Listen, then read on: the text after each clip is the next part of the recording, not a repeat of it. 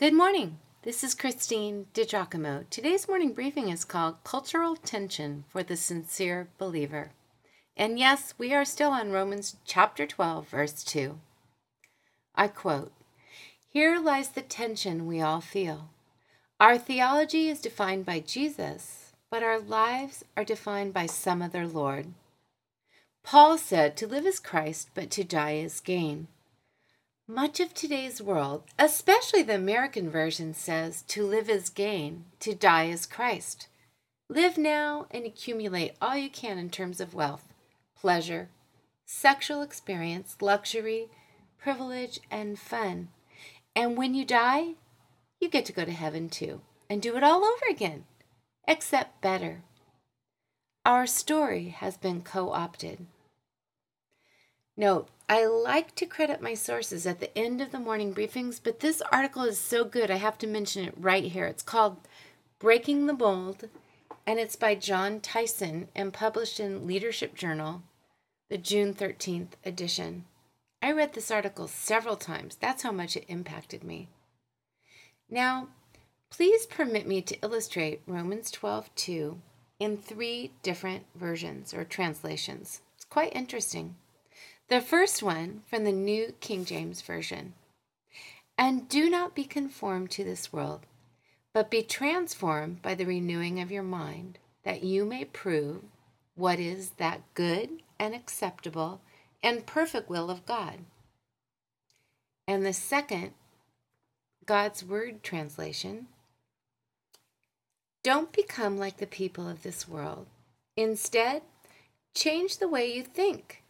Then you will always be able to determine what God really wants, what is good, pleasing, and perfect." And finally, this is from the Amplified Bible.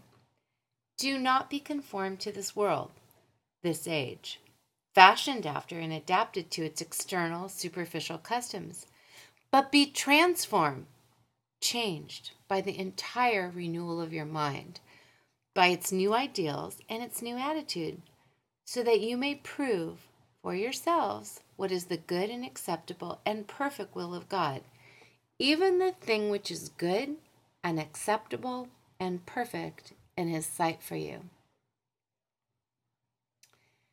Not to repeat myself, but it is important to know the context of the scripture we are studying.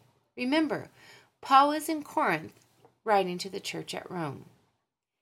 Think of it, the Romans viewed religion as a social activity that promoted unity and loyalty to the Roman state rather than the God of creation. Enter the Christian gospel. Jesus said, "I am the way, the truth, and the life. No one comes to the Father except through me." Christians would not bow their knees to Caesar as Lord, so Rome viewed them as subversive. To be sure, Jesus' message was opposed to much of what Rome represented: power, position, greed, immorality, conformity to the culture. And Rome, well, it was hostile to Christianity. Now, does any of this sound familiar to you? Yes, Rome was much like our culture today. Under the rule of Nero, Christians were executed for sport. Human torches used to light Nero's parties. Paul writes to his fellow believers from Greece. Corinth is about 48 miles west of Athens, saying, "My Christian brothers, be different. Don't just be the same as the pagans among whom you live. Stand out. Pledge allegiance to Jesus Christ alone. It might cost you, but you will reap blessings through eternity. Do not conform, be transformed." Ways to be transformed and have your mind renewed. Number 1, be transformed by immersing yourself in your understanding and applying God's Word in your life. Ask God to speak to you from His Word. Not sure where to start?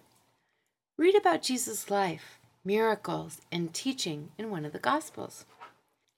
And second, be transformed by becoming part of an intimate body of like-minded believers. How large a group? Half a dozen people, maybe?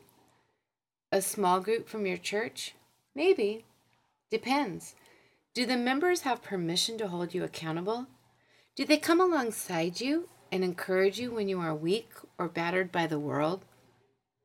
A cord of 3 strands is not easily broken, said the writer of Ecclesiastes.